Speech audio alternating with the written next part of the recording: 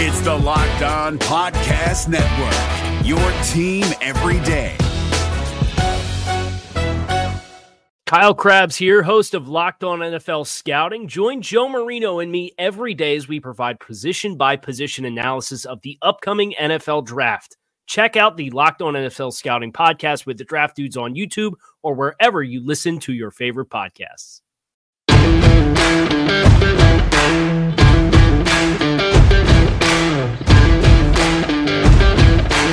You are Locked On Washington Football Team, part of the Locked On Podcast Network.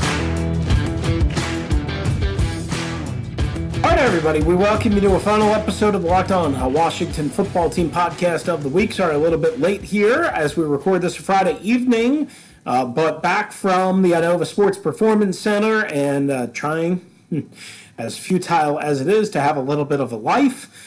In between on a short week as the Washington Football Team heading to Glendale, Arizona for Sunday afternoon's game against the San Francisco 49ers. All right, we are brought to you by our friends at Pepsi. That's right.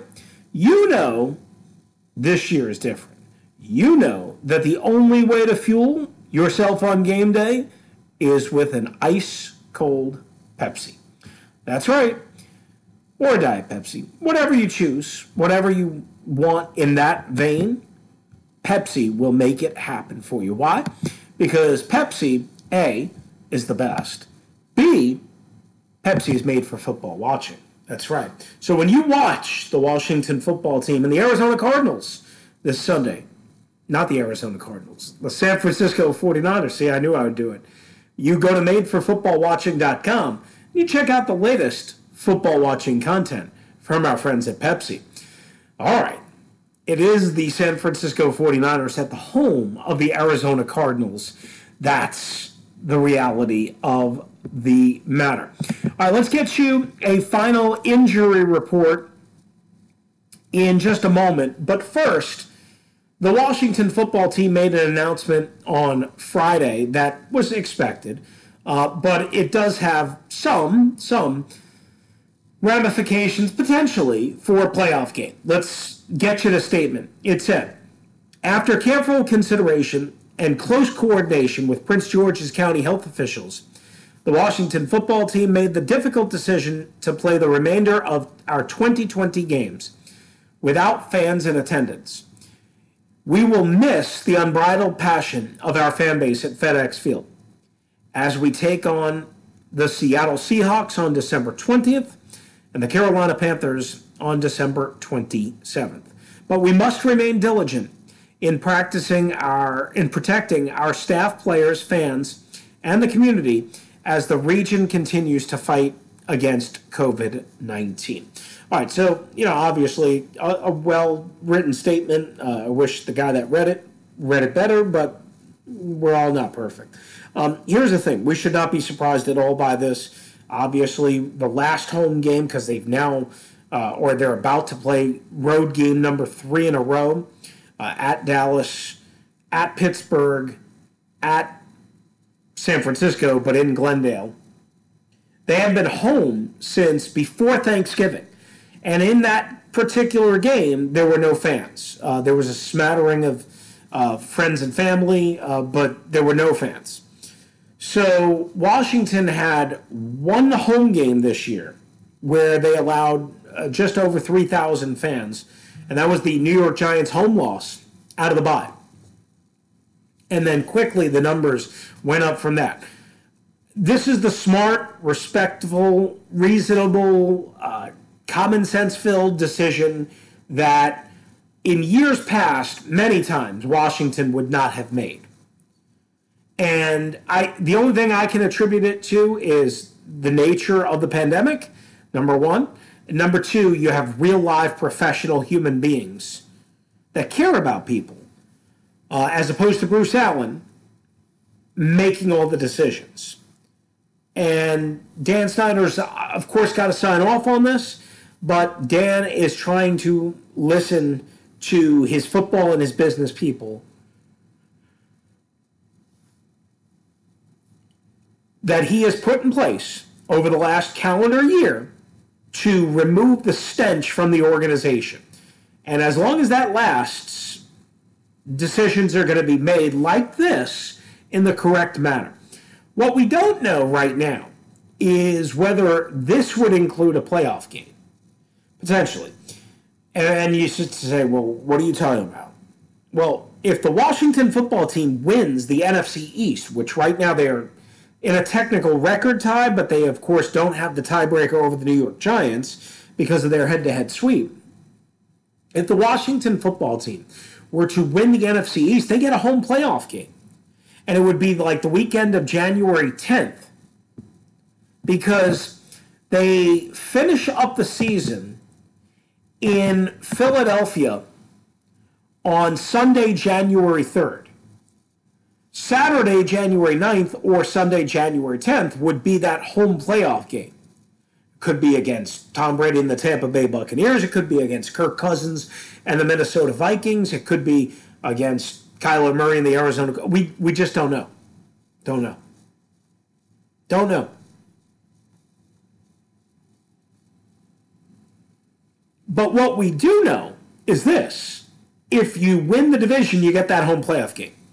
Now, we won't know that for a while, so they made a decision and a statement here that said the rest of our 2020 games, and they specifically listed Seattle next Sunday, the 20th, Carolina the Sunday after that, the 27th. They did not say anything about the rest of the season.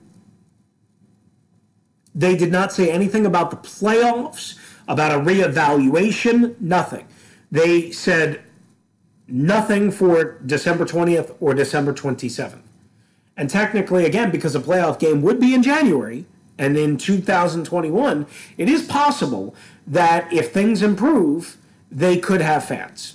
So they're being smart about leaving some wiggle room for interpretation. The headline says remaining home games. That could be interpreted as a home game for the playoffs. It could be. But if, again, the wording is right in the statement, and maybe they didn't think about this, I don't know. I don't know how they wouldn't think about it, but maybe they didn't. Being that the wording was in the statement, it only says 2020 games. Doesn't say the rest of the season, doesn't say including playoffs, doesn't say anything like that. And I would think that if you were going to figure out a way to have some fans, 3,000, 5,000, 10,000, whatever it might be, that you would want them there for a playoff game potentially, as opposed to a game against Carolina or even against Seattle. Now, the problem is you're not guaranteed that playoff game. So I can't speak for them, but maybe they said, well, look, we know we really shouldn't have fans, so we're going to say no for December 20th and December 27th. But if we get to the playoffs, that could be a different story. They've given themselves some wiggle room by not boxing themselves in. Now, if you remember, in early August, they issued a statement saying they would not have any fans for the entire season. And obviously, that turned out to be untrue. So I think this is a smart thing to not box yourself in. And by saying for the rest of the season, for the rest of the 2021 season. It may seem like a small little thing, but it's not. So I think this is actually a good thing for the Washington football team. It's not a good thing for the fans. I get it. It sucks. If they win a division, if they win a playoff spot, whatever, if they win a playoff game, you want to be there. You want to be there to celebrate. But the bottom line is they're doing what they have to do, right? Trust me, they would rather have fans there. They're losing a lot of money. A lot of money. Even though Dan Snyder makes plenty of money, they're losing a lot of money by not being able to have fans, whether it be 40,000, 50,000, 60,000, whatever the number might be. Whatever. All right, so that's the news of that day, or that part of the day. Now, we also found out that Antonio Gibson is not going to be available for Sunday's game in Arizona. Again, this should not be a surprise at all. This is totally expected, short week, turf toe.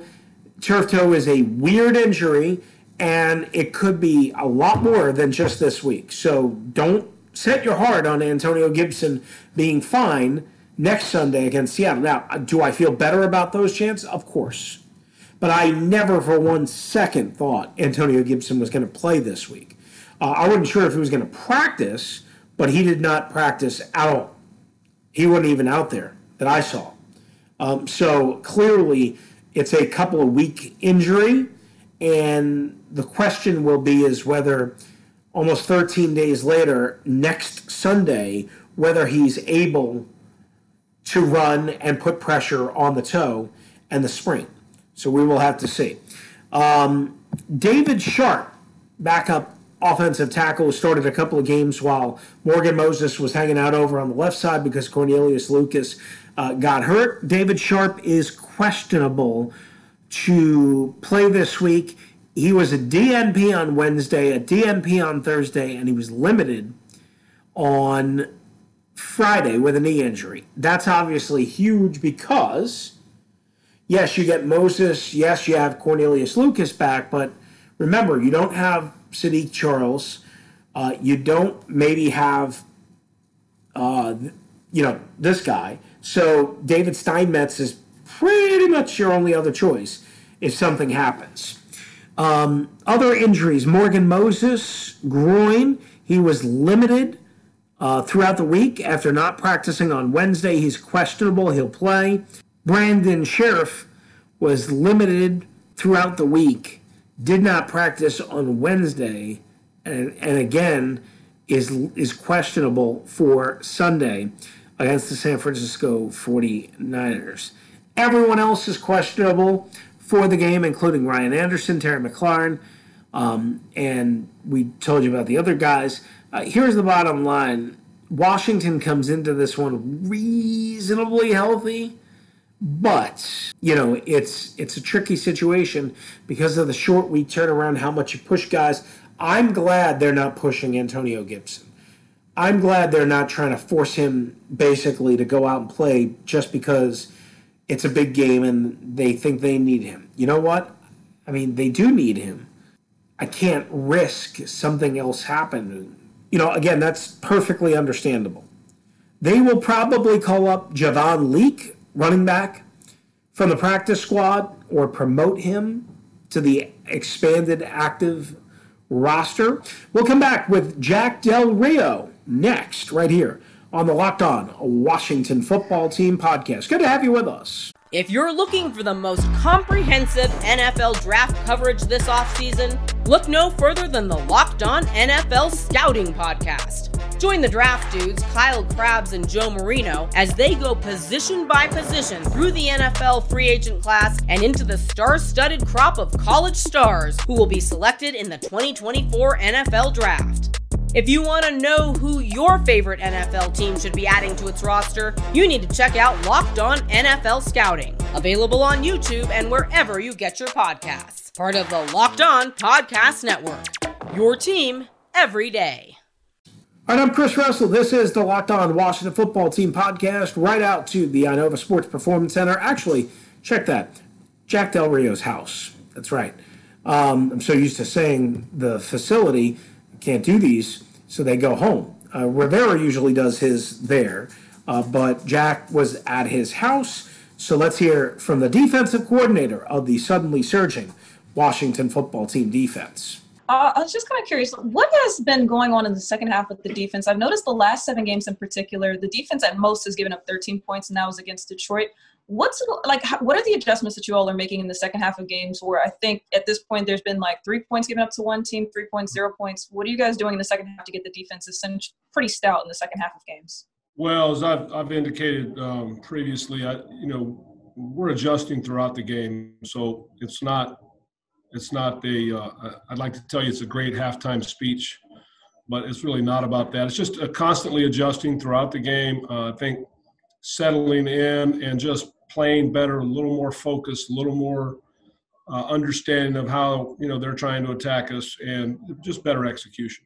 Let me rephrase it. Is there some way that possibly what we're seeing in the second half, I know that you're saying you're constantly adjusting. Is there some way to get that into the first half of games? Is there anything you're seeing on the film? Yeah, that's the idea, to get it throughout. Yeah, that's the idea. So, that's the goal. I mean, we go out and we compete and we play hard, and we're trying to be effective from the first series to the last. So, yeah, so we're working at it. Thank you, Jack. I appreciate you. Hey, Jack. It seems like early on in games, opposing teams try to go after Ronald Darby. I was wondering how you think he kind of responds to that challenge, and is there something that opponents are seeing on film that they keep trying? I think they've got to try and move the ball somehow. I think Darby's played well for us this year, and certainly glad we have him. And we'll just keep going.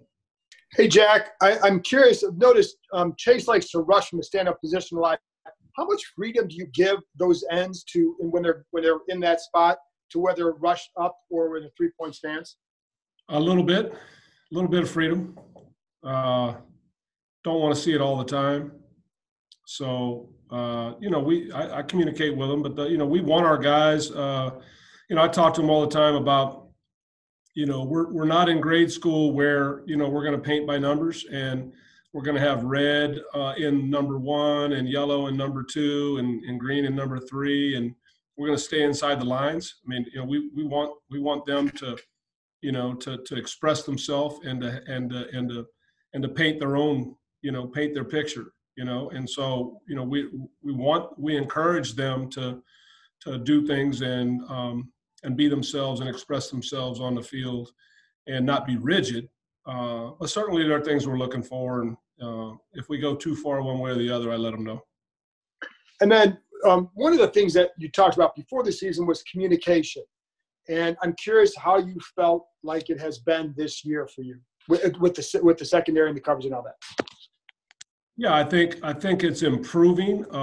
It's something we constantly strive for. And, I think we have made improvement, and we'll continue to work at it. I mean, it's so important for everybody to understand their responsibility, where they are and how their teammates can count on them to be where they're supposed to be, so that we can play fast together. And so, communication is at the core of it. It's at the beginning of it. It all starts with communicating the call so that you can then reflect on your assignment and what you've got to get done, and then be able to execute. But clearly, communication is something we work hard on. I think it's improved as the year's gone on, and we'll need to continue to work at it. We'll go Pete Haley next, and then Nikki. Because of injuries and performance, there's been a few different combinations of safety. What stands out to you about the DeShazer? You were cutting up pretty good there. I think you're asking me about different combinations in the secondary. And then what stood out specifically at safety when it's Cam at DeShazer? I know there's been different pairings there, but what do you like about those? Yeah, well, what I like is the fact that they haven't blinked. They've been given opportunities to go in and play, and they played well for us, and that's what you count on. And when you in this next man up, type of situation that comes about when you have some injuries, things happen, and so I feel good about the fact that they have done a nice job, playing well within our system, making plays that are asked to be made, and again they're at the forefront of the communication part, because it starts with the safety being able to communicate with the corners and the linebackers. So they've done a nice job for us, and obviously a young guy in Cam, he's far exceeded expectations for a late round pick to come in and have as big a contribution as he has. But the biggest thing and why he's been able to play well and do good things is he just goes about doing his job, and he's really matter of fact, about it. He's understands what his assignment is, and he goes out there and competes. Hi, Jack. With guys like Cam Curl and Cole Holcomb, who clearly don't mind hitting, and have an affinity for hitting, how important is that when you're looking at possible free agents and draft prospects? Is that high on the list to find guys who like to hit, and is it something you can teach? Well, we like to think that we can impact a player's ability to, work with fundamentals and within the things that we teach and stress. But guys either like to hit or they don't, So we like to collect people that run and hit, and certainly I think the two young men that you identified are two guys that like to go after it. Hey, Jack, Ron the other day when talking about the defense's improvement, particularly with the run defense, said that part of it was just development over the season, but also for some of the guys up front, teaching them some different habits or breaking them of habits that they may have picked up along the way. And I'm just curious, what are some of those habits that you've kind of noticed that you kind of worked with some guys, and how has that coaching development aspect been for you with these guys? Well, there are certain principles that we believe in that, I talked about on day one, and I talk about it now. And it really won't change. There are things that we believe in terms of defeating blocks and shedding blocks and showing up for your teammates in certain areas and how they can play fast off of that. I think the biggest thing that we've had happen is that linebackers are beginning to trust what's happening in front of them, and they can go faster to where they belong. The D linemen are trusting now that the linebackers are going to show up there. And then obviously the safety in the secondary is tied to it as well. But when everybody starts playing with more confidence and starts, I talk about building confidence and building trust. And so as we gain in those areas, we should continue to play, better and better on defense. Now, obviously you have challenges every week, right? And they're different challenges. Like, last week, Ben threw the ball 55 times. I don't see the 49ers being that kind of operation. They're going to come and try and pound you, and they run the ball as well as anybody in the league. So, obviously different challenges each week. I think for us, working hard on your preparation and then going out and playing hard for 60 minutes. Hey, Jack, with a couple of these, you've had 2 weeks now where you've had some pretty good defensive performances on national TV, and now that's kind of gotten some notoriety for this defense, and people are starting to talk it up. As a coach, do you like that? Are you excited that they're getting the attention? You guys are getting that attention, or is that a distraction you'd really rather not have? Would you rather kind of be a little more under the radar? Does that matter? Well, what matters is your performance on game day. So, we're about the preparation, for the next opportunity. It's certainly good to hear good things. That means you're doing some things well. But we know that. I think what we understand is the challenge in front of us this week with the 49ers and the way they run the ball and the way they do things, and some of their playmakers that they have, and just our thoughts right now are about gaining an understanding of what the challenges are in front of us. Not worried so much about what people are saying about what happened in the past. So, we're kind of pushing forward. But certainly, who doesn't like to be praised? I mean, you like to understand that. But I understand. I've been in this league a long time, and I understand that it's about what you do next. That's most important. It's not looking in the rearview mirror.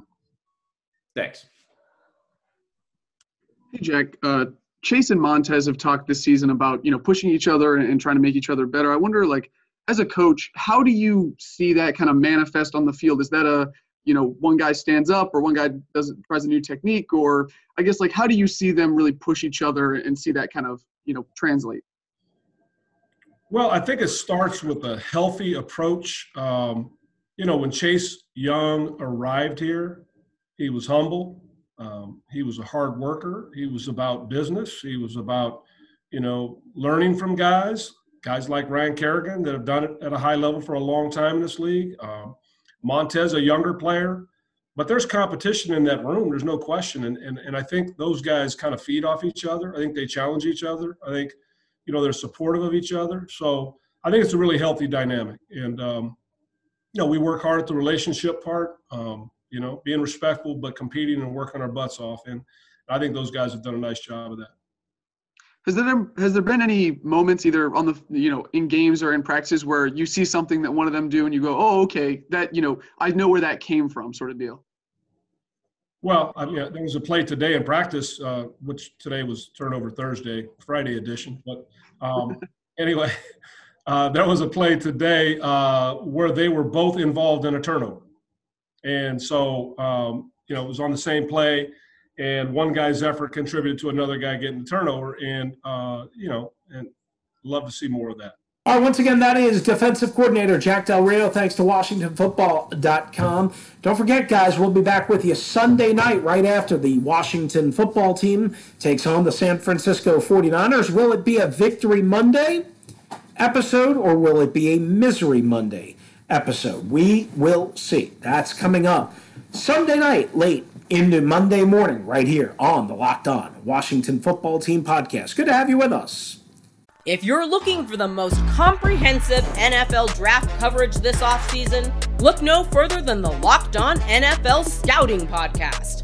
Join the draft dudes, Kyle Krabs and Joe Marino, as they go position by position through the NFL free agent class and into the star-studded crop of college stars who will be selected in the 2024 NFL Draft. If you want to know who your favorite NFL team should be adding to its roster, you need to check out Locked On NFL Scouting, available on YouTube and wherever you get your podcasts. Part of the Locked On Podcast Network, your team every day. All right, I'm Chris Russell. We wrap it up right here with a little bit of Ron Rivera from Friday after practice and before the team heads off to Glendale, Arizona. Hey, Ron. Good afternoon. I noticed in the game against the Steelers, you guys had the most penalties that you have had so far this season, the 9, and I think it was like 67 yards or so. Yep. What do you tell the players to kind of get back to the way things had been? I think you guys were like 6th fewest penalties like this season so far. What do you tell the guys ahead of a road game like the one against the 49ers to get them kind of back to that mode of very few penalties in a game? Well, it's about discipline. I told the guys we were going to get into a physical game with Pittsburgh. A couple of the penalties we got were unsportsmanlike conducts, and one of the things I told the guys, hey, look, these guys are tough guys. They're going to come at you. Let's don't take it. And a couple of guys took it to heart, and we got a couple penalties. So those were on me, to be honest with you. So again, now it's about being disciplined, playing smart, and understanding that's we took it past the line, and like I said, I got to make sure guys understand what I'm talking about. And then on the flip side of it, you guys didn't have a turnover for the first time since week 1 against the Eagles. So I guess I don't know if there's some way that you get guys not to turn the ball over or just something that you could see that they can replicate against the 49ers and throughout the rest of the season. But what do you guys tell them about, keeping the ball safe essentially so that you can continue to stay in those kinds of games and, obviously not have I don't know, it's like the opposite of like the Cleveland Browns game where you have a lot of turnovers that ultimately like hurt you guys more or less. Without a doubt. I mean, Reed, that's the thing that we talk about is protecting the football and trying to get the guys to understand how important it is to take it away. The takeaway differential that we had, when I was in Carolina, if we won the takeaway battle, we'd win 90% of the games. I mean, that was a fact. And so to understand just how important, how vital it is to take the ball away from an opponent or how vital it is to protect the football, I think has to be something we all have to understand and we have to work at. We work at it in practice. We work at it, trying to get it stripped, and we work at it trying to protect it. That's something that we have to continue to do. Hey, Ron. Peyton Barber is averaging, I think, 2.7 yards per carry. I know that a little bit is probably because of like short yardage situations, but if he has a bigger role on Sunday, what's kind of your confidence in him, and what do you see from him that, it's not a smaller role, he can handle a bigger role now? Oh yeah, most certainly. I mean, believe me, he's a pro. I have all the confidence in him getting an opportunity to have a bigger role. He played a bigger role last week for us and did an excellent job. The Dallas game, he had some very physical runs. And again, he had an opportunity to break one, and instead he did a very unselfish thing, and he slid at the end of the Dallas game. So again, I don't get caught up in that. I get caught up in what I see as a football player. And I see a guy who's a veteran guy who understands, who knows it, who gets it, is going to do exactly what he needs to do to help us win football games. Yeah. Is there something about his running style that appeals to you, or what kind of qualities does he have? Yeah. It's physical. It's a physical style. He's got great vision. He's a stick his foot in the ground and get downhill type of guy. So I do appreciate that. Thanks.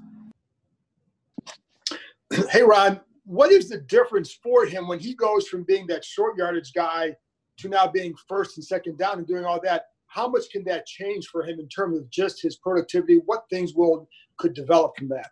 Well, the biggest thing, John, is a guy like that who comes in short yardage goal line situations. What he's looking for is any opportunity to hit a crease.